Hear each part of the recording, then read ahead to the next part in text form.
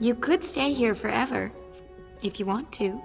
Really? Sure, we'll sing and play games, and Mother will cook your favorite meals. There's one tiny little thing we need to do.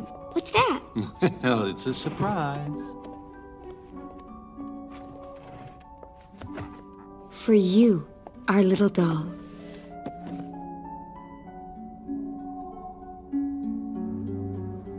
Black is traditional.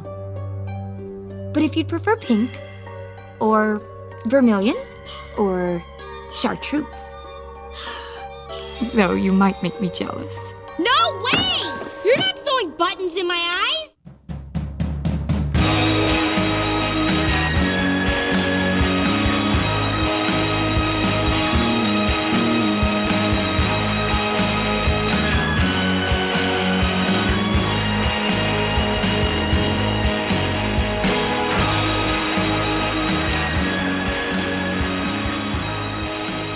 Hello there, and welcome to Pivotal Film. I am Tom Nolan. And I'm Mario Ponzio, and this is episode 80. We are in the second fifth of this good old experiment we're doing. Yeah, I can't really believe we even made it this far. It seems weird.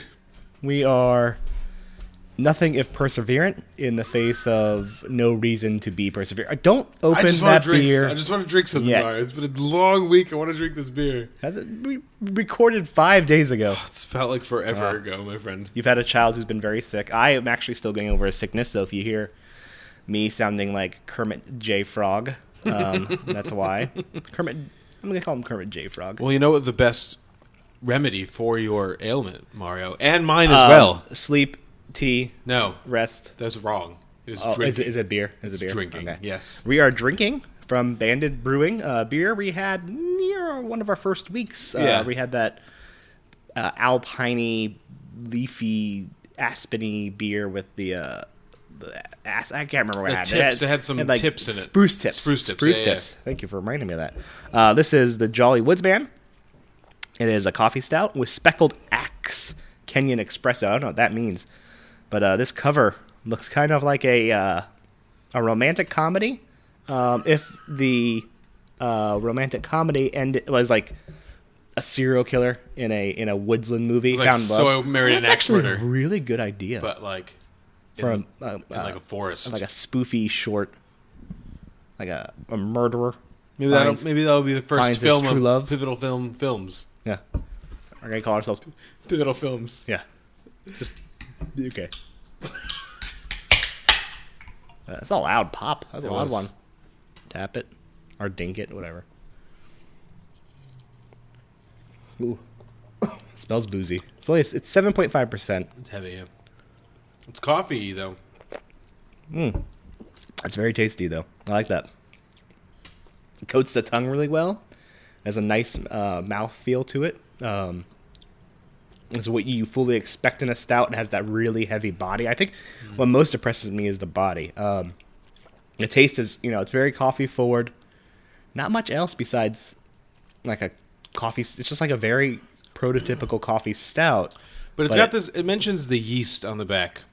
I'm getting a little yeast Well, I mean, mixed with that it coffee. it just gives the ingredients. No, but One I'm of the saying ingredients like. is yeast. But I'm Has- saying I can taste that. it is one of the 4 main ingredients in beer. But it has a yeasty aftertaste, I think. You get the Saco River water. Well, yeah, of course I get the Saco River water, Mario. It's just a given. Centennial hops. I'm not used to Centennial hops in a porter. A stout. I'm going to agree with you, but I don't know why. Yeah. Got some nice malts. Yeah, it's a good beer. That is a good beer. Very actionable, serviceable beer. All right, so as we said before, this is a bummer of a week. We didn't get out to the theaters. The big Netflix movie that's supposed to drop soon, Roma, is on Friday. And we had Mogwai this week, but neither of No, us we're not- needed neither to of us see are. that. I don't think you guys need to see that either. We haven't seen it yet. Oh, but we're Mowgli? just- Mowgli. What? Did I just call it Mogwai again? You did. You just wanted to badly. Did we do this before? Was this before? No, I think I was talking to somebody else. Maybe not. No, I think on we air. did it last Okay. week. But we cut it out. I really want to see a Mogwai movie. I think that'd be great. No gremlins. Just the Mogwai movie. Mogwai. Yeah. I'm sorry. Once the Gremlins pop up, Staged it like gets- a Jungle Book style movie, it gets a though. little less interesting. Well, it's just Mogwai doing his Mogwai thing. It's great. I mean, I don't really want to go like too deep here into the like 80s rabbit hole, but I didn't think any part of Gremlins 1 or 2 was even kind of interesting. I like Does that Gremlins. make me a bad person? No, Gremlins 1's okay. I like Gremlins 2 a lot. Is it on the list? No. I just like it a lot. I can like a movie. I can like a movie a lot and not have it on the list. I don't know if that's true anymore, Mario. I only think we moved to I that. only like 100 movies. Oh, that's funny. Also, it wasn't pivotal though. Oh, there you go. It might be. It definitely would knock out Usual Suspects. Oh, but, you should have found a way to make Gremlins 2 pivotal. But we're going to eventually, really quickly, review some of the big Oscar movies that we have skipped, like First Man and Green Book. Two Well- movies we both just have so little energy to see. And I just kind of found out that by the 15th of January, all of this Oscar bait stuff that we missed in theaters will be out on VOD. So we'll do a big, catch-up episode. Next week is going to be a big one, though. There's a lot of stuff coming out next The week. next and couple- there's one movie that's out in our theaters now that we want to see. We just didn't get to. So next week will be... We'll have a couple big weeks Yeah. talking about new movies.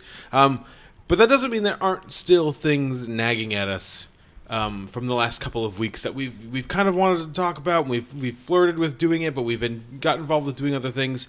And that is the Netflix release of Orson Welles' The Other Side of the Wind, and then the accompanying documentary, They'll Love Me When I'm Dead. The Other Side of the Wind is the crazy picture. It's not a work of fiction, and it's a little of everything. It's kind of a departure in movie making. Orson Welles was the ultimate independent filmmaker.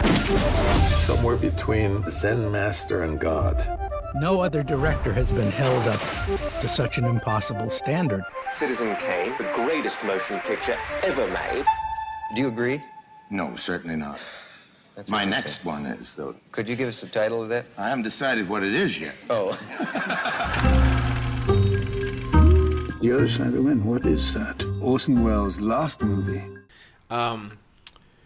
Which, as a 1-2 punch of, film history and, film itself, was really kind of, I don't know what the appropriate adjective is, but it's interesting. It's really interesting. It's definitely I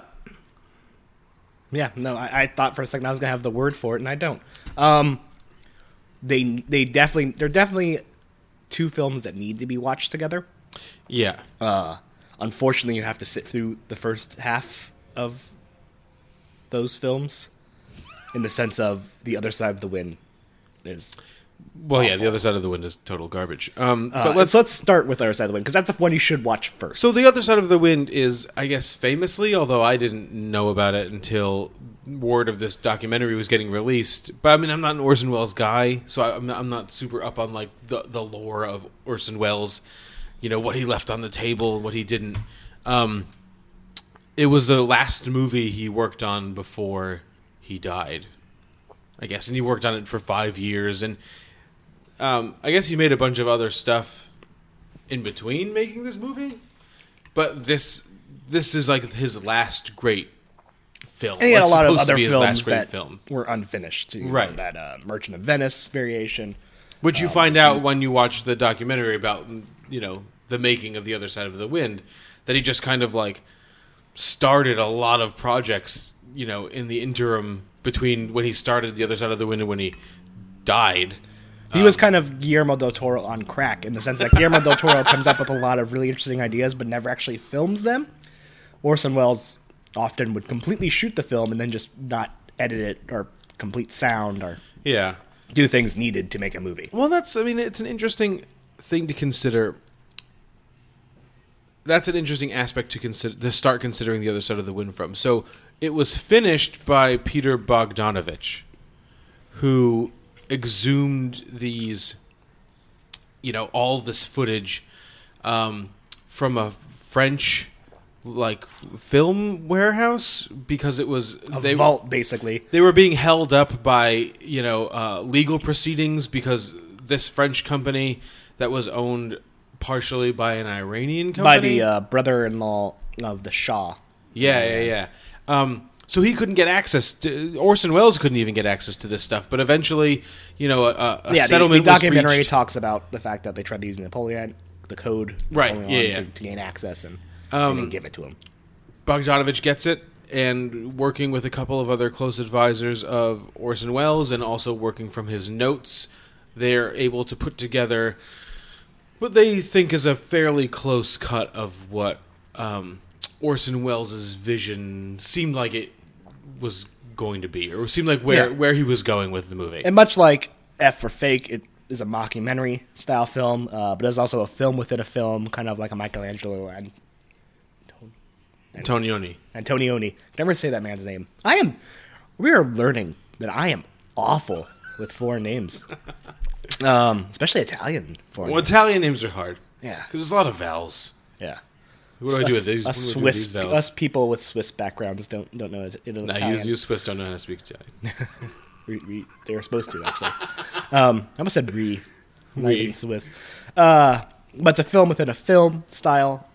Half of it is this kind of creation of this director who happened to die on his 70th birthday, and the other side of it is the documentary made of this man's last day. Yeah, and it's just where the movie begins with, and the movie stars John Huston as the director, Jake Hannaford. It also stars Peter Bogdanovich as Brooks Otterlake, who is the kind of Peter Bogdanovich character that Orson Welles cooked up. So, if Jake Hannaford is Orson Welles, Peter Bogdanovich is, Otterlake is Peter Bogdanovich, which is hilarious. Stealing roles from Rich Little. Well, I don't know if he stole that one as much as Orson Welles just made a bad decision. But we'll talk about that when we talk about the documentary about it. Just from an opening, just to open with it, that Peter Bogdanovich gerrymandered an opening onto this film, and it is terrible, right? Yeah, absolutely. I can't imagine that Orson Welles was going to begin this movie with a kind of montage of clips from the film with Otterlake, narrating from the future about how it changed his his life, because this movie's not about Otterlake at all. Not in the least. It very much isn't. I guess that one sequence, I suppose, is the one, because it's Orson Welles. No more plate, guys. Sorry, because it's his last finishing film. dinner. Because Orson Welles, because it's his last film, part of me wants to give him the benefit of the doubt for a lot of the things that happen here. It doesn't work a lot of the times, but it's he's trying something out, right? Can we even argumentatively call his last film though? With it, I don't know. That documentary. I guess we get more into this in the documentary discussion, but with him saying that the features are made in editing and that it's not made until it's musically right. I suppose that's true. Is it fair to really consider this Orson Welles' last film or Orson Welles shot feature that was then finished by Peter Bogdanovich? I don't know. I feel like we're trying to start with one thing and then talk about the other thing, but I think it's impossible not to talk about them conjoined. They make a big deal in a section of the documentary, They'll Love Me When I'm Dead, closer towards the end, which was directed by Morgan Neville, by the way, who had a banner year, who also directed the Won't You Be My Neighbor, knocking it out of the park this year, right? Where they say somewhere Morgan Spurlock is like, on the less known Morgan documentarian. Yeah, well, that by for a long good shot reason. Now. They talk about the end of this movie in a sequence where they discuss the idea that Orson Welles didn't like to finish movies, and a couple of people that were close to him were like, "That's crazy. He loved to finish movies." But then they show in a quick succession all of the movies he started making after he started making this movie, and he didn't finish any of those movies, and he didn't finish this movie. And the thing I think is weird is that they didn't reshoot anything, for Peter Bogdanovich to put this film together. The Other Side of the Wind, they didn't reshoot anything. They just used all the... So what what else would he be doing? Like, I don't see how this took 5 years to make, for one. I don't see what all the footage was for, and I don't see what he would need any additional footage to do that would make The Other Side of the Wind a more watchable movie. I mean, so it seems to me like all the people that were saying he doesn't like to finish movies may be right, and that he was just kind of continuing to film and film and film just so he would never have to finish it. I don't know. No, I could see that. I kind of want to get to the documentary. Yeah, talk more about it. So, just because I think we could wrap up Other Side of the Wind, our opinions on it. I consider it a cinematic belch in the sense that it feels like it was very much something that needed to come out. That was this idea that was needed to be purged, and once it did, it just cleared the room. It's a mess of a movie. It's shot poorly. There's no even interesting shots. It's edited haphazardly. The restoration on the film is really well done. I give it that. I give whoever did the restoration on the footage a lot of credit because it looks pretty great. There's one interesting sequence in the movie. You're not going to talk about the car. No, that sequence is not interesting. And we'll talk about it when we talk about the documentary, but they went a long way to justify that as, a valid expression of something. It's not. The scene when Oya and what's that guy's name? Oh, John Dale. When they're like in the desert and they come to that movie town. You know what I mean? Yeah, that's the set basically. Yeah, and they end up on a bed and she's like licking him and stuff, but because the film that Hannaford is making is unfinished, you have all that Hannaford commentary going on. And he's telling Oya what to do with him and telling John Dale how to react.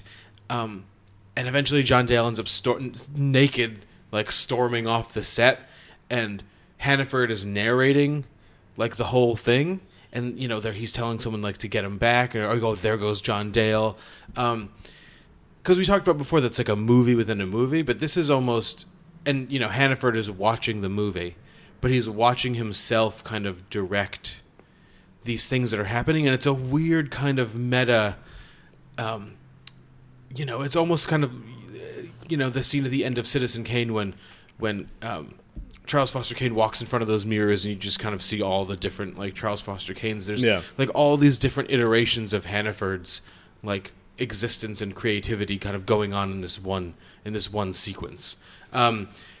But then it's the sequence is over and you never go back to it. The idea of that sequence is, I suppose, they think explored more fully in the film, but it isn't.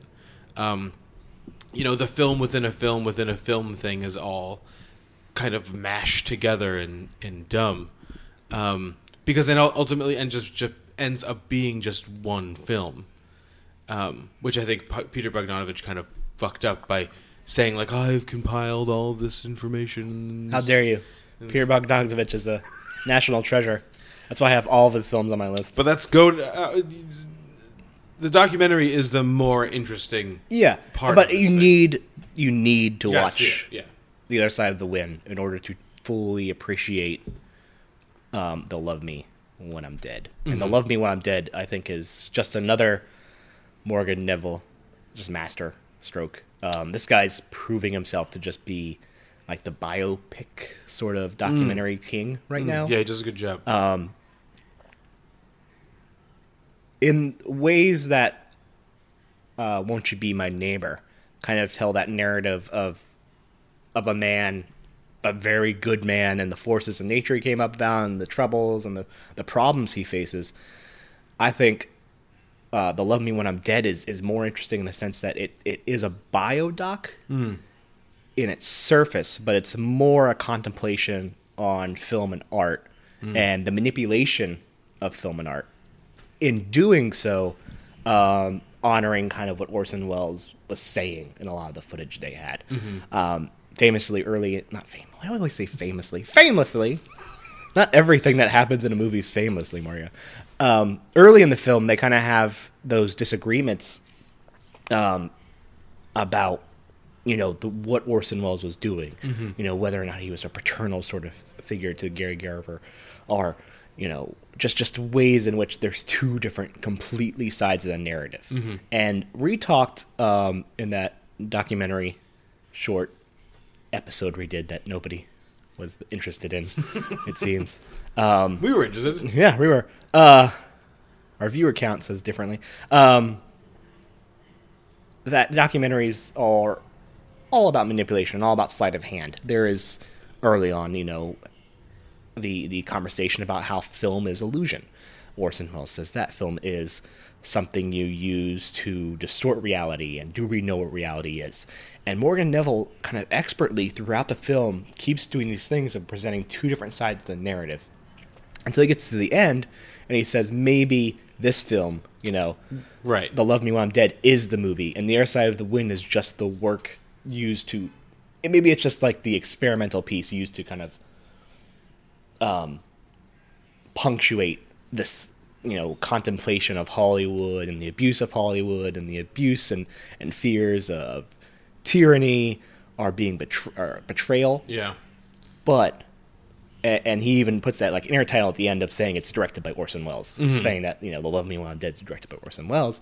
But it's smart in the way that it's a manipulation in the end. That Morgan Neville's created the illusion of saying that's true. This movie is exactly what Orson Welles intended to do. Yeah. But he's given you that kind of, breadcrumb trail saying, no, I've just manipulated you into making you think what I need you to think. And I have created that illusion. Yeah. Which is where another reason I think that the Other Side of the Wind is kind of a problem. Especially framed in the way that Peter Bogdanovich framed it. And it's especially interesting, to go along with everything. Can we agree maybe Morgan Neville's better than Peter Bogdanovich? Yeah, well, he definitely is. Take that, Bogdanovich. It's interesting with everything you said that like a lot of the great footage of, the kind of contemplative, footage of Orson Welles is, taken from F is for Fake. You know what I mean? There's all this great F is for Fake footage like scattered around of Orson, and they use it while Orson Welles is talking. I mean, there's a lot of Orson Welles narration in this, him talking about film, him talking about his relationship to his own films. Another smart thing is like him responding to questions that the interviewees are kind of like presenting. Yep. They'll ask it and he interlocks that with some other archive footage of Orson Welles seeming to be the one responding to it, and it being so masterful in how that is edited together. Yeah, and it's just I don't know. It makes you think a lot about he talks a lot about Citizen Kane in the movie, and he says at one point that like Citizen Kane was like the worst thing that ever happened to him. The greatest curse of my life. Right. Was or the great curse of my life. Which you can kind of see because everyone just kind of expected him to make Citizen Kane over and over and over again, and they kind of forgot to consider what Citizen Kane was, which was a highly experimental, shot in the dark, where nobody really, he didn't know if it was going to work a lot of the times. Nobody knew, it was like, crazy expensive and all this other stuff. And he kind of kept wanting to take those shots, and Hollywood kept saying, "No, we don't want you to take those shots. We want you to make Citizen Kane." Yeah, and he would make other films that are now being held in high regard that were, things that helped blacklist him, like Touch of Evil. Right. People love Touch of Evil now, but it was a financial disaster. I mean, everything he did to a point was like a financial disaster, and including The Other Side of the Wind, where there was like he just had to wrangle for money constantly. Until he didn't have any money, and he helped Ayatollah get into Ayatollah get into power. He gotta say it's 100% him. Yeah, it was Orson Welles did it. All Orson Welles. He stayed with Peter Bogdanovich for like 3 weeks eating fudgesicles, and they eating fudgesicles, and they filmed the midget scene. I just love, which was not necessary at all. I do love the part. There's really no reason for them to bring it up, but just like how he needed fudgesicles constantly. Well, Sybil Shepherd was really offended by and that. they show that great picture of Orson Welles like sitting in a chair, and he's just like this huge mountain of a human. They're like, oh, he was at his fattest when he was living with us. It's like, oh man. And You're right. It is a textbook example of manipulation in film in terms of, and it's in doing so, it's able to bring up the themes that The Other Side of the Wind wants to kind of tackle, like some of his, like, you know, the ideas that Orson Welles may have had some like nascent homosexual desire for like some of his leading men. Which they put into The Other Side of the Wind, like, you know, they talk about with, you know, the person that's supposed to portray Pauline Kael, the film critic who's just walking around talking, like, you know, the whole movie, talks about that, like, oh, he just put Jim Dale in this movie because he just wanted, you know, he just wanted Jim Dale. He wanted to get close to Jim Dale. But they actually talk about that a lot in the documentary also, and they can be upfront about it. They don't have to like cloak it in metaphor and like supposition. They can just talk about like, this is a thing that it seemed like Orson Welles may have been into, which was maybe one of the reasons that he put this in the movie. And like, that, or was it more just him making a commentary on all that stuff, on the state of masculinity and shitting on like Hemingway and those men? Exactly. And which, so, you know, side note, we should shit on Hemingway. Well, just I'm all done with the Hemingway stuff. It's the days of Hemingway are all done. Society's basically there too, right? Like we're getting to the point. No, I mean I listen to this writing podcast, and one of the things they talk about society. Die Hard with a podcast. Society, what? There's a podcast now called Die Hard with a Podcast. It's all about Die Hard. I think society has moved on from Hemingway as a person. I think the literature community is still stuck on Hemingway as a method of writing. Yeah, I mean, I'm not a fan of it either. Him and Fitzgerald. Need some Faulkner. But yeah, they'll love. Yeah, let's go back to the Faulkner. And Steinbeck. Well, Steinbeck was rough. I like Steinbeck. Yeah. Yeah, he doesn't get enough credit. Maybe Morgan Neville can do a Steinbeck documentary. Yeah, they'll love. I think you said the main point, which was this is the movie. You know what I mean?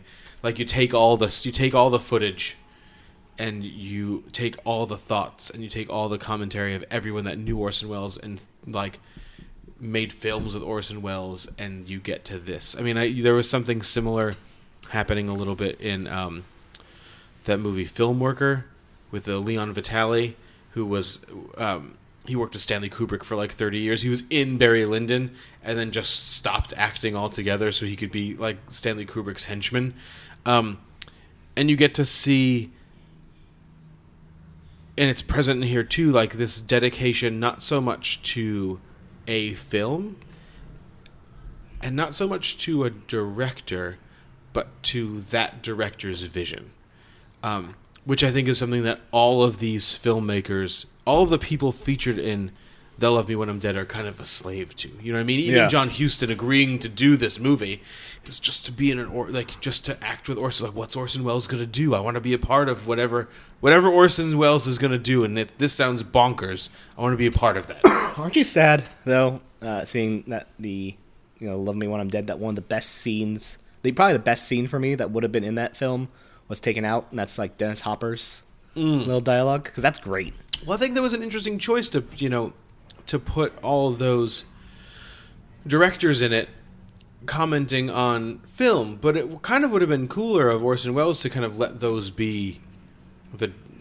directors be themselves, because it's supposed to be a present day thing. Just stick them in and don't give them names, don't cloud their actual personalities behind a character name. Like, let them just be themselves and talk about stuff. If he was going to make this kind of pseudo documentary, like, go all the way, lean into it and be very meta and have them be themselves but not actually themselves, like playing themselves. I don't know, it's a terribly interesting pair of movies. Well, when you see The Other Side of the Wind, you'll be disagreeing vehemently with us, and that is correct, because it is bad. It is very bad. But it is brought up and worthwhile once you see The Love Me When I'm Dead, because it's based on the assumption that you have seen it. Yeah, I mean, even if you don't make it all the way through, like The Other Side of the Wind, you can jump around. Yeah. Just see it for the context, and so you kind of know what Orson Welles is doing. So when you watch the movie, you have a fuller. When you watch The Love of Me When I'm Dead, you have a fuller understanding of like what the actual end vision was supposed to be. And I'm doing all of that in air quotes because we don't fully know what the end vision was supposed to be. I guess Maybe it was about fudgesicles. maybe it was about vegetables. I hope so. I Maybe haven't it was had all fudgesicle about in a while. Maybe it was all about those dummies. Eating fudgesicles. All right, we'll be right back with Tom's 80.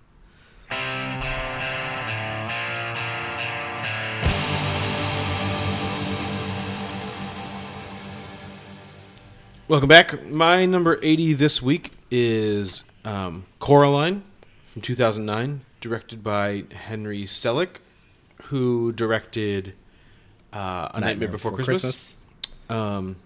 Which was an idea that Tim Burton had. This is based off a novel, 2002, I believe, novel by Neil Gaiman, the young adult novel, children's novel. It is done in stop-motion animation. It's a mix of stop motion and computer animation, correct? Yeah, I mean, it's 2009, so you weren't going to not use a computer if you had an opportunity to use a computer for something.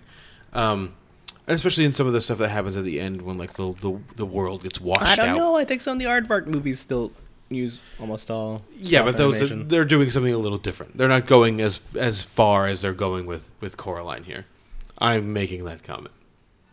There's nothing that they're doing in Shaun the Sheep that is. Do you know Shaun? Well, wait till Shaun the Sheep Farmageddon comes out, okay, bud? Go Okay, ahead. I will. We'll compare them. Yeah, this is an interesting movie on my list. So we are bridging the gap between my movies that are on my list because of my visceral response to them and the movies that are on my list because I love them. For one reason or another. Even when I saw it in 3D, even though I didn't like it in 3D, I much prefer it in 2D. I was very taken with this movie. To the point where we almost named our daughter Coraline. Because we just thought she was the perfect example of the cool daughter that you want to have. What about this movie? I mean, it's kind of an almost where do I start thing. I was a big Nightmare Before Christmas fan. Do you like Nightmare Before Christmas? I don't think we've ever talked about this. It's okay. I like the music. The Yeah, movie me too. itself is fine. I'm more of a fan of the Danny Elfman songs than I am of like the Tim Burton vision realized. Yeah, I'm not a big Tim Burton No, me guy. neither. This movie, I think, pushes the stop-motion animation of Nightmare Before Christmas even further. And I think between those two movies, he did James and the Giant Peach, and I think he did another movie too. But, you know, Coraline and Nightmare Before Christmas are the two movies. And even then, I was watching it the first time. I was aware of the fact that this movie goes further with the stop motion. I mean, there are scenes in it that are lit so perfectly, you almost think you are watching live in front of you, a kind of moving, like a puppet show almost. It almost seems that real, especially if you watch it in high definition now. There's some scenes when they're in Bobinsky's apartment where you know YB is they're in the other side and YB is walking around, and I think it might be like the shade of his skin is easy to light, and you get a full three-dimensionality to it. It's really, I don't know, I've always found stop motion animation really breathtaking. I was a big fan when I was a kid of the California Raisins movie. That California Raisins movie almost made my list, and maybe you know, if we go 106 and further, there would be a California Raisins movie on my list. I've always been fascinated with stop motion animation, and I think this is kind of, you know, almost the pinnacle of that stuff. I know there's more movies that have come out with stop motion animation, and I've seen a few of them. What is that? My Life is a Zucchini that just came out with stop motion animation. I think it doesn't do the same thing that this is doing. It's not just for the sake of doing it. It is stop motion animation in complete service to the story. in complete service to the narrative. So one of the things that I find really fascinating about this book or this movie is that it's so much better than the book, in the sense that the book I find, and even though I like Neil Gaiman a lot, the book is very vague. The book does not have the level of detail in the details or in the narrative that the movie has. And it's something that I was aware of, like, right from the beginning. Like, this was a world, and we talk a lot about world building on this podcast. This is a world where I now realize that I kind of want it to be. And I think when I saw it, and when I showed it to my kids, I assumed it was a world they would want to be in. And I think my affection for it was relegated to the idea that, like, I know I'm having a kid soon. I'm going to show this to my kid. They're gonna like it. They're gonna want to be Coraline. They're gonna want to go they want to go exploring things. They're gonna be brave. They're gonna be adventurous. But my kids are very, very indifferent to this movie. Really? They kind of find it scary. To button eyes, my friend. Right. To a point where it's, like, off-putting for them. Like, I just don't think they're just kind of, like, turned off by it. And it was in their being turned off by it that I realized that it wasn't me trying to live vicariously through them. I was trying to live vicariously through them. In reality, I just wanted to be it. Mm. You know what I mean? I wanted to explore that house with all of its windows and its dark corners and its, drawing room shut off. It's my dream, to find a doorway, a mysterious doorway in your house. Into John Malkovich's head. Yeah, well, that's also on the list. For those playing the game, that's another hint. Dangerous Liaisons. Yeah.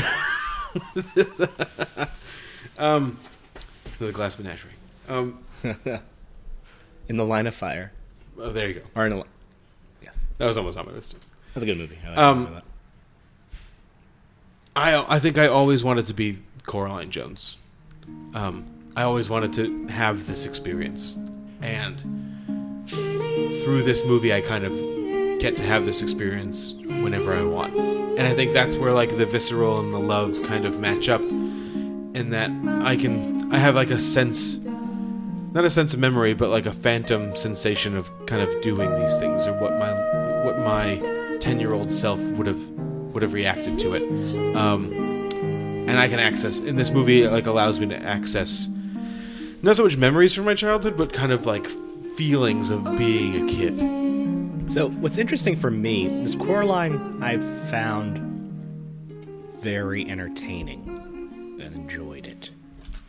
Didn't really have an emotional reaction to it. Mm-hmm. But rewatching it made me realize how much of an emotional reaction I had to another Henry Selick film that captures a lot of those same things, that wish and want to be somebody. And that is James and the Giant Peach, that 1996 one. Yep. Finding the giant, getting a giant peach, finding anthropomorphic bugs inside of it. I loved the Roald Dahl book as a child. I saw James and the Giant Peach as a child too. So I guess I kind of do understand that wanting to be a character. But I guess in a lot of ways, James and the Giant Peach and Coraline, to me now, feel really similar. Because I did rewatch James and the Giant Peach, and they're very similar in style. James and the Giant Peach is much less scary. Coraline sometimes doesn't feel like a film meant for children. Right, yeah. Roger Ebert kind of said that also. That it's a little rough for kids. Yeah, like James and the Giant Peach are films of that ilk. Even something like Corpse Bride. That Tim Burton travesty. Come at me, Hot Topic women. No one's coming at us anymore about Tim Burton movies. The Tim Burton era of film is over. Like those movies have elements that could be for a family, that could be for children, despite or scary or thematically dark James moments. and Giant Peach is just kind of weird. Yeah, but it's not. But it's like a little got some grossness to it. Right. Whereas this, I think, thematically, especially thematically, just overall has kind of the premise and what's going on in the film from a metaphorical ideological standpoint is very adult but still approachable enough for children to understand that it's dark and grim. Right. It deals with themes that are very much something a child can understand, but that a child doesn't want to confront. Because it's told from her perspective in kind of the same manner that E.T. is. She's responding to everything, and we're getting to see everything how she's seen it. So she's not going to see the other mother turn into, the taller version of herself, the more spider-like version of herself, as anything less than terrifying. Yeah.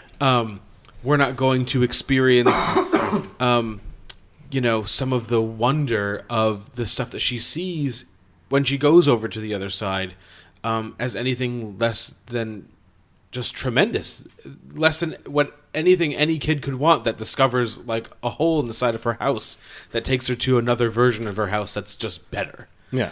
And that is Henry Selick doing all that stuff. I mean, his vision of this world is so intense and so fully realized that it's easy for me to get there. It's easy for me to get to the place where I say like, I want to do that. I want to go. I want to,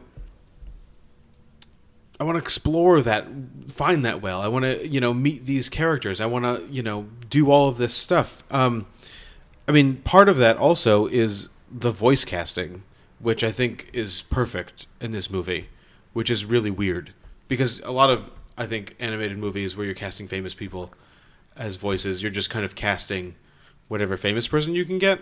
But like, I guess when this movie was made, I guess Terry Hatcher is the most famous person that's in this movie in 2009. I think Dakota Fanning still had some notoriety. I mean, 2009 though. She was still coming a couple years off of War of the Worlds. Yes. I'd say Terry But Hatcher. Terry Hatcher was probably doing Desperate Housewives at the time. Oh, right. I forgot about that show. But everyone hits... I mean, Keith David as the cat. I mean, we'll always say yes to a Keith David performance, but... Especially a voice acting performance. Exactly. And like, Ian McShane as Mr. Bobinski is just fucking fantastic. And it's these characters are so fully realized and then also so fully revealed in their character design and their acting that you can, when I say before that you can almost reach out and touch Wybie at that one point, you almost feel like you can reach out and touch all of these people. You can almost... when I was watching it again, I kind of had the sensation...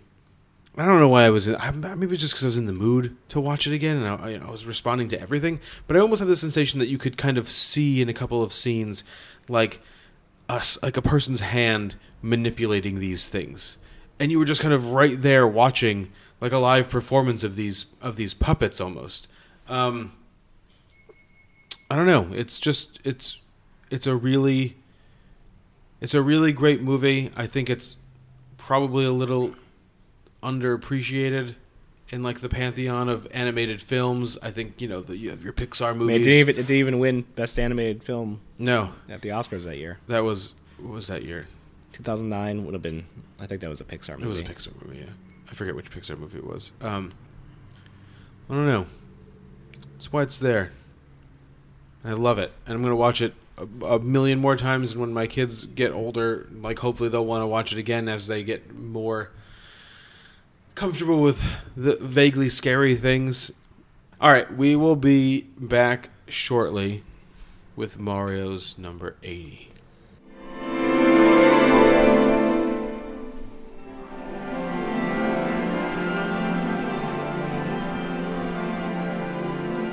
Welcome back.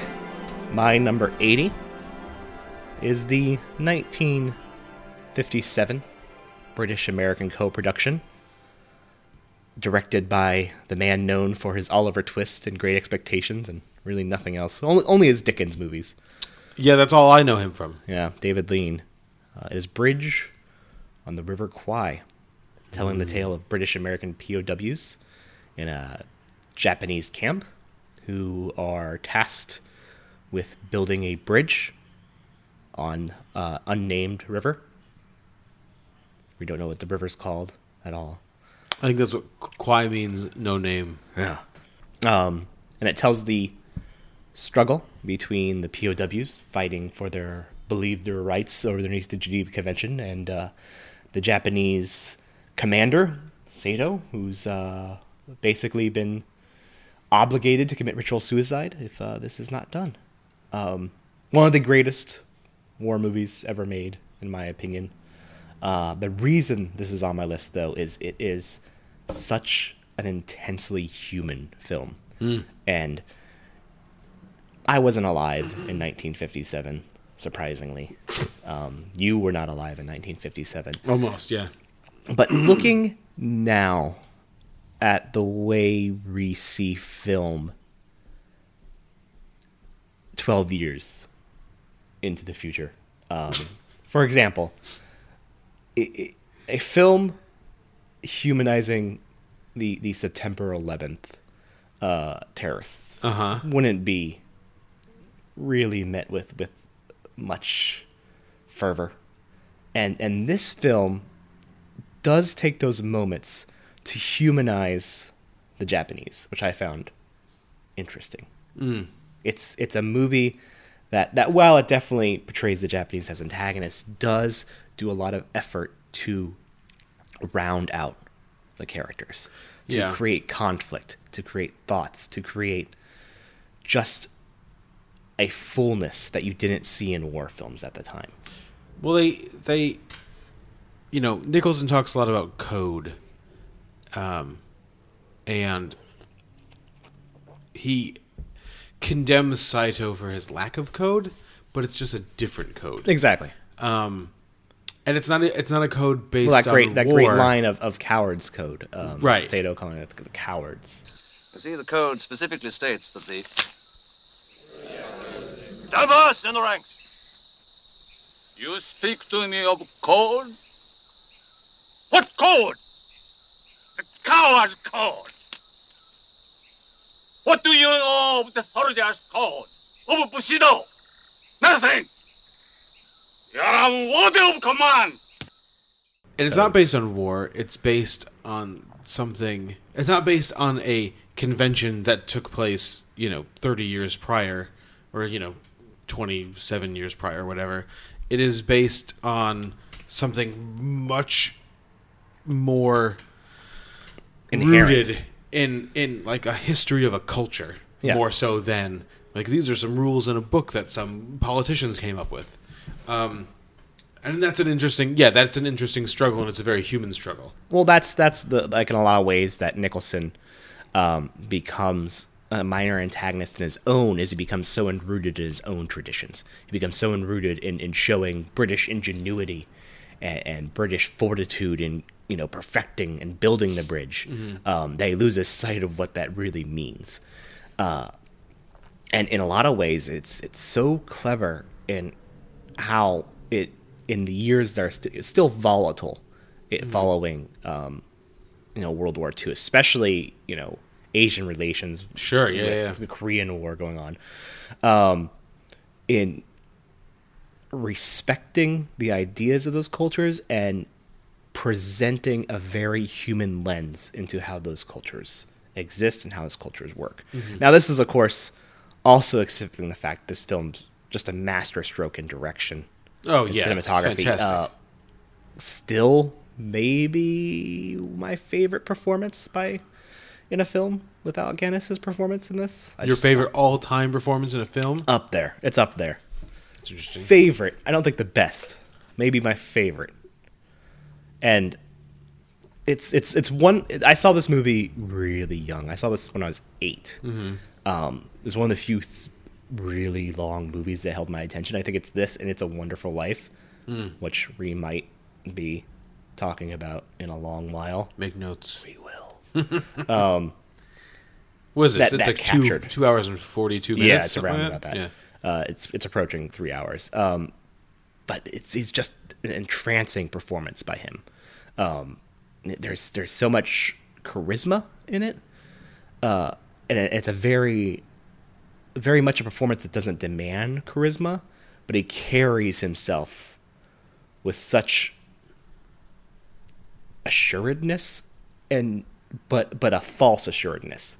And I think that's clever. There's this questioning that he kind of has, and it's a very kind of quiet performance. It's not a quiet performance, but it's quiet in the things it's not directly saying. I mean, I think it's one of the interesting things of this film, and I suppose you can credit Alec Guinness for that, is that the stakes very quietly keep getting, I don't want to say ratcheted up, but they keep getting redirected.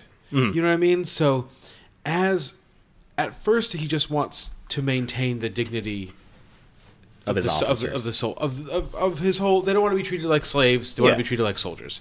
So his goal is really just to do that, to maintain the dignity of these soldiers when they're here, at this camp. They're not going to be mistreated, and it turns into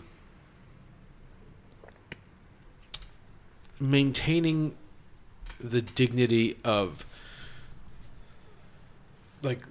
British nationalism, which was never really in jeopardy at all, but he made it that way. And you have Clipton kind of, the doctor kind of questioning him the whole way, like, why are you doing this? He's like, well, you don't understand what it's like to be in the army. And he's right to a point where working on this bridge has helped these men stay focused and stay useful and stay in the good, the good graces on the good. Oh, fuck yes, thank you. In the good graces of their, the Japanese soldiers, but it also he keeps pushing it and pushing it and pushing it, and you don't even really realize that he's pushing it that far until he realizes that he's pushed it that far, and he's just like, oh, what have I done? Yeah. At the end of the movie. And that's all. You're right. That's all Alec Guinness. I mean, even after doing that stuff, even after he gets hit with that mortar, he gets hit with that mortar. There's still that brushing off of the hat and trying to stand like an officer. Right. Kind of maintain that facade of pride in some degree. And then dropping onto the detonator, which is just one of the more classic scenes in film. But yeah, this is just something. We're still kind of in the moments of movies that I intellectually respond to from a young age, and the fact that this is such a clean production, it's so lean. Well, it's in the sense that there's not a lot of wasted space. There's not a lot. We could argue about that. I think some of the Commander Shears stuff just kind of goes on and on and on. I think it's all in relevance to character building, and I think this movie does. I think David Lean's really focused in character building. He sometimes would lose it. I think his Dr. Zhivago is over long, but Lawrence of Arabia is almost 4 hours long. But it's just a 4-hour character study. And he just had the greatest character and the greatest character actor. Yeah, to just play it. So, which is what I would actually consider the greatest performance of all time. Oh, really? In Lawrence of Arabia. Interesting. I mean, the thing I hadn't seen it in a while. We talked about this a little bit off air, and I went through a big David Lean phase that kind of dissipated when I started watching early Herzog movies, and I was just Warner Herzog. Oh, he's here! All right, we were just talking about you. I directed this movie. And only from the psychological standpoint that he pushes the psychological boundaries of all of these situations way further than David Lean is going to push them. But Lean was doing it in a time when not a lot of epic filmmakers were. And that's kind of what I was going to argue, is that there's some shots in this movie that are fairly modern and interesting shots that you wouldn't expect, that I wasn't expecting, and that I didn't remember seeing when I watched it, when I was 21 years old or whatever. When I was just so when they're standing, when Saito has kind of said he's going to send soldiers to work on the bridge, and Nicholson says like, oh, the officers won't work. And then, the Japanese try to order the soldiers to the bridge to work, and like the soldiers don't listen. The officer orders the soldiers, and then the soldiers go in. All that's left there is the officers and Nicholson just standing in the sun. And there's a great shot where the camera's a little off kilter, and you're just seeing like it's like slanted, and you're just seeing like the top of Nicholson's like neck, and then the bodies of the standing bodies of his officers behind him. And you have so much space above him, it almost seems like it's miscomposed, but it's not. It's bringing a real subtle sense of like the weight, and then also the danger. You know what I mean? Like this could go in either direction here. Like everyone is off kilter. Like Nicholson's not sure. There's literally a machine gun in the back of a truck just pointed at them. Nicholson has no idea whether or not Saito's actually going to command someone to shoot them. And Saito also has no idea, like, what the fuck do I do? Because I need these guys to work for me. And I thought that was a really interesting shot for 1957. You know what I mean? It's so psychologically complex.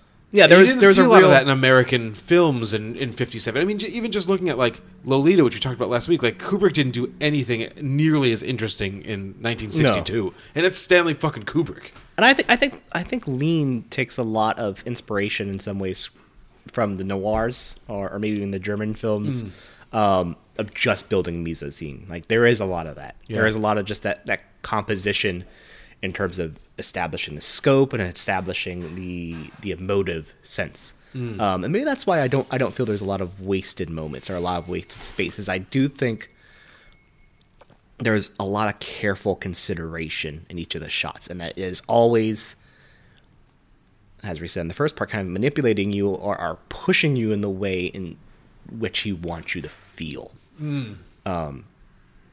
That opening shot where they're ordering the soldiers to work, how they kind of walk in formation. They're now at kind of the whim of the Japanese, and just how far out that shot is, and you watch them march. Yep.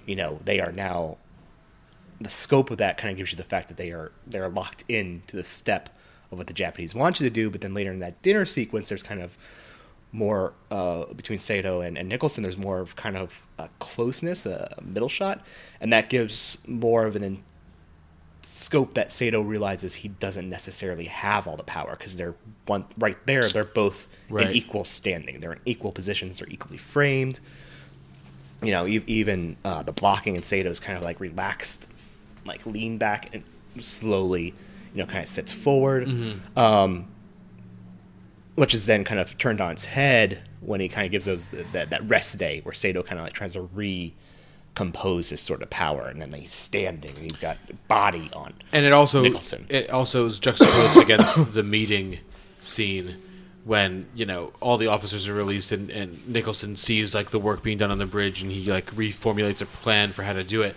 Sato's just leaned back in his chair with his arms crossed, over his chest, just kind of saying yes to whatever Nicholson's saying, because he realizes that he's lost all this power, but he's still got to get this bridge together. Like losing the power or not, no one's going to know that he lost the power if the bridge gets up and it works. They're just going to move the prisoners to another camp, and no one's going to care. Yeah, the sign is up, but they could take the sign down, and who even really gives a shit, because it's not helping the British. All that matters is the bridge is getting done. Yep. Yeah. And that was what I do find so interesting, is beyond the performances and beyond the scope of the humanity, which is what I truly like about it, is just how much those themes are presented with how shots are composed and how they're blocked. I think Lean was just such a master of knowing what was going to be done. And I haven't seen a lot of documentaries. I haven't read a lot about Lean, so it'd be funny if it just turns out Lean was just like, just do what you're going to do. But it doesn't necessarily at all. No, feel that way. he has total control over this film, in all of his films. That I think they only really maybe work not Dr. if he has, Zhivago. No, but he had probably too much control over Dr. Zhivago, and the scope was Maybe. too big. I mean, and this is... I want to know what you think about this, because this is something that kind of popped into my head when I was watching this, and you know, reading like some reviews about it, and everything's good. Everything's like, it's a classic movie, blah, blah, blah. You know, won 7 Academy Awards. It could have won 8, but they didn't, you know. They were not going to give a Japanese American. Japanese American? Was he Japanese Sasue American? Hayakawa? Was he Japanese? I don't know if he was Japanese American. So they were not going to give him. They were not giving him a supporting actor supporting actor award. There's an interesting theme running through this movie in regards to knives, and it stood out to me because a lot of the things that I read and a lot of the things that we talked about and a lot of things that you see in this movie are in regarding the broadness of the scope of this movie, like how big it is. You know what I mean? Like, they're dealing with a massive outdoor set. They shot it on location in Ceylon, which I think is in Vietnam, or Burma, one of those countries. You know, with the bridge and the rivers and like all this in the, you know, the jungle. But everyone wants to kill somebody with a knife. You know what I mean? There's more of a closeness to it in person. Exactly. There's like it's a hammering down of the idea of intimacy. That it's not enough. You're not just what it means to actually kill a person. You just, and you know, so. Well, that's why I think to me. Oh, I'll let you finish. No, go ahead. To me, that is more hammering down the theme of it being an individual story. That there's the very large, you know, overarching narrative of the bridge needing to be built and the risks and dangers and what that means for each character. But this is more about the pride and plays of power between 2 or 3 different men. You know, compare that to something like Great Escape, which at its core is just about escaping a prison. It's not a character study in any way, or something like Dirty Dozen. You know, where this plot takes precedence. In this, the plot is just a vehicle to explore these characters and to explore these characters' weaknesses. And, you know, that is the intimacy of the knife. Is you are next to them. And the other word that like came to mind was confinement. And, you know, Saito puts him in that sweatbox, puts Nicholson in that sweatbox to punish him for like his insubordination. It is... You're right, I think, that ultimately this movie comes down to an exploration of how we form our ideals and the circumstances that help or push or manipulate those ideals into becoming what they ultimately are. So they, I mean, even at the end of the movie, like, they realize that Nicholson... So Shears and Major Warden realize that Nicholson is helping, you know, the Japanese. You know, he's seen the wire for the explosions, and they're helping him.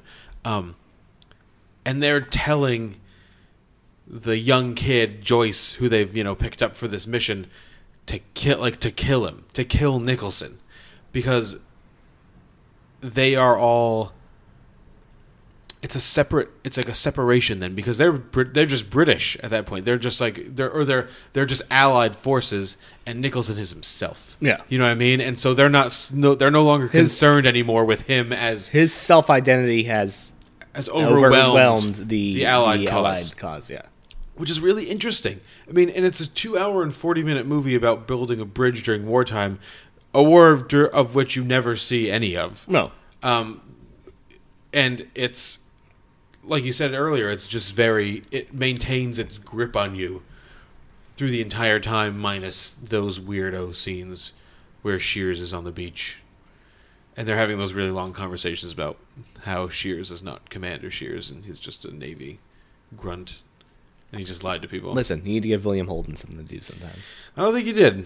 I don't think he did in this movie. I don't think he was particularly excellent in this. I'm never really been the biggest fan of William Holden. I like him here, but almost always I've never... Well, I think his attitude works here. I just don't think his acting works. Every time I see William Holden, though, I'm like, I'd rather have Joseph Cotten in this role. Well, I think Holden's good when he's I mean, he won an Academy Award, so we're kind of being jerks. But yeah, I'm not saying I dislike him. I just like.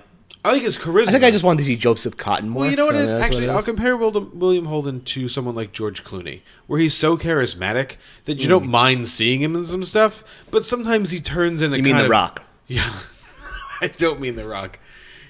William Holden and Dwayne Johnson are the same, very similar. They're both very tan. Yeah, and they both deliver a very good spine buster. Did he do that in this movie? That's the one scene I missed. Some movie. Yeah, he's just so charismatic that, like, even though he's really clunkily delivering lines sometimes, you're just kind of like, okay. I mean, you're not selling it, but I don't mind watching You have a presence, yeah. Yeah, so thank you for making me watch this movie again. You're welcome. I enjoyed it a lot, actually. Good. Yeah. Except for Usual Suspects? Oh, yeah, I'm over The Usual Suspects. No, I liked watching The Usual Suspects because it reminded me how much I hated it. That's good. You know what I mean? Like, it was a movie I was hoping I was never going to have to think about it again, but I was glad when I did have to think about it. I was like, this movie still fucking sucks. Well, I hope there's a movie that's coming up then that will subject you to the same torture that Accidental Tourist was for me. Yeah, it was The Usual Suspects. Yeah, but I did not. Those flashbacks. But you hadn't seen The Accidental Tourist yet, so it was all new. Yeah. It was like fresh torture. It was just like Bleach-driven. You know what? That's getting a little too much. It's just Accidental Tourist was just an experience that I don't want to have again. You're the only person ever to say that watching The Accidental Tourist was an experience. Man, it was like 3 a.m. There was a weird, there was just a dream sequence. What is going on? What's happening here? This is more the fact like Lawrence Kasdan thought he was doing something. I'm like, you're not doing anything, bud. He thought he was doing something. He wasn't. But yeah, Bridge on the River Kwai. My number 81. 80. My number 80. We're going to leave that in. The fact that I don't know my numbers. No, we confuse it a lot. Yeah, I'm good. I don't think we ever thought we were going to get this far. No. Scratched off my number 80. Now we're getting 79 next time. 70s. Yeah. The decade neither of us were alive. No. My mom was barely a teenager in the end of the 70s. So was that relevant? Just like I have a young mom. Young moms. You can follow us at twitter.com/filmpivotal, which I have to update more on. Somebody told me that I have to, like, if I really want to get Twitter presence, we have to do it like 6 times a day, and that is horrible. What would we say 6 times a day? I don't know. I feel like there's now stuff to say, like, at least 3 times a day, because, like, these new word circles things coming out. It feels so disingenuous to speak 6 times a day. It's like, I'm just trying to get Twitter presence. Yeah, I agree with you. I'm not going to do that. I'm not going to do that. That's maybe once, right? Like 2 to 3 times if a day. Something pops up. Yeah, like, there's been a couple times I tweeted like 3 times in a day, and then I don't tweet for like 4 days. You can say, "Oh, look, Ethan Hawke has won another Best Actor award." He's now front runner. He's now the front runner. He's now the front runner. Oh my god! Thank God. Well, I think it's. I mean, I don't want to talk about this now. We'll talk about this later. I mean, everyone should get really excited for our big, our favorites of the year. We're not going to do it until the week, and we're going to put the episode up the weekend before the Oscar nominations. So people won't think that we're influenced in any way by like what's going on with the Oscars. We're not. We don't give a shit. We've got our own opinions and feelings on everything that's happening. To be fair, if a movie suddenly pops up that we hadn't even heard of for some reason, we'll watch it. But that's not going to happen. No. I think it's rounding out. I think it's actually fairly clear what's going to happen. What's going to happen in March, right? February. Is it February this year? It's a little earlier this year. Yeah. Oh, I thought that was next year that they were moving it up. I think it's pretty clear what's going to happen in February, but we'll see. That's kind of part of the adventure of this film game that we're all a part of, right? Yeah. You can also look at our Instagram, instagram.com/piddlefilm, and I think I might put the picture of this little. I haven't updated something in a while, but this is actually an interesting looking can. I like this one. We'll put this guy in it too. This is one of the better looking cans in a while. Well, this Banded Brewing makes a good can. Yeah, good job, Banded. Very attractive can. There you go, John Denkowski. We're gonna hashtag John Denkowski in your sweet in the looking Twitter face there. Also, our website, pivotalfilmpodcast.com or pivotalfilm.com. They usually do this part, but you're just looking at your list. You're not Damn it, you're not sorry. doing what you're supposed to do. Go to pivotalfilm.com to look at a list of all of the movies that we talked about and the beers that we drank and links to where you could subscribe to the Pivotal Film Podcast. You can go to pivotalfilmpodcast@gmail.com or write us at Pivotal Film. Have we got an email yet? Nope. Oh. We get a lot of notifications that people have sent us ads on Twitter. Excellent. But that's it. Which is fine. You know? We're getting there. Yeah. People were waiting to see if we got to the 70s, and then they would be like, okay, they're for real. Oh, God. Coffee stout in my nose. That's fun. That must burn. Good. It smells nice. It's aromatic this way. Yeah, there you go. Do that, and, you know, do whatever else you want. I don't And you know give a what? Looking at what's coming out this week, it is a really good week. If you're in the New Haven area, you got your pick of the litter. You've been waiting all year for something like this to come along, where half of the movies at Criterion are worth seeing. You go down the Criterion with that little thing, that little popper thing. You pop it, then you have to pick up all like the little string that comes out. It's not New Year's Eve, but you're so excited, right? And you want to pop it. Yeah, I'm gonna pop it. Then we're not going to the Fairmont Theater. Maybe. I hope one of the movies that we're going to see this weekend is playing in one of the screening rooms. Those are my favorite. Well, I bet you one of. I think I have a gut feeling what one of them is. What, you think Eternity's Gate? Yeah, me too. Or Vox Lux. Vox Lux might. Oh yeah, Vox Lux might. Yeah. I don't know. It's got Natalie Portman in it. Eternity's Gate's got William Dafoe. And Aquaman also has William Dafoe. So, there you go. That's true. So maybe if you're going to see Aquaman or Spider-Man Into the Spider-Verse, sure, but definitely if you're going to see Aquaman. Oh no, I'll redo that. I'm just talking about you're going to need a beer to go see Aquaman, probably. Apparently, it's not bad, but it's also apparently not great, and it's still an Aquaman movie. It's James Wan though. I like James Wan. Oh my god, are you going to see Aquaman? I'm shaking my head. I don't want to answer that. No, I'm not going to see Aquaman. But you should go see a movie. Not and then Aquaman. Drink a beer, and we'll talk to you next week.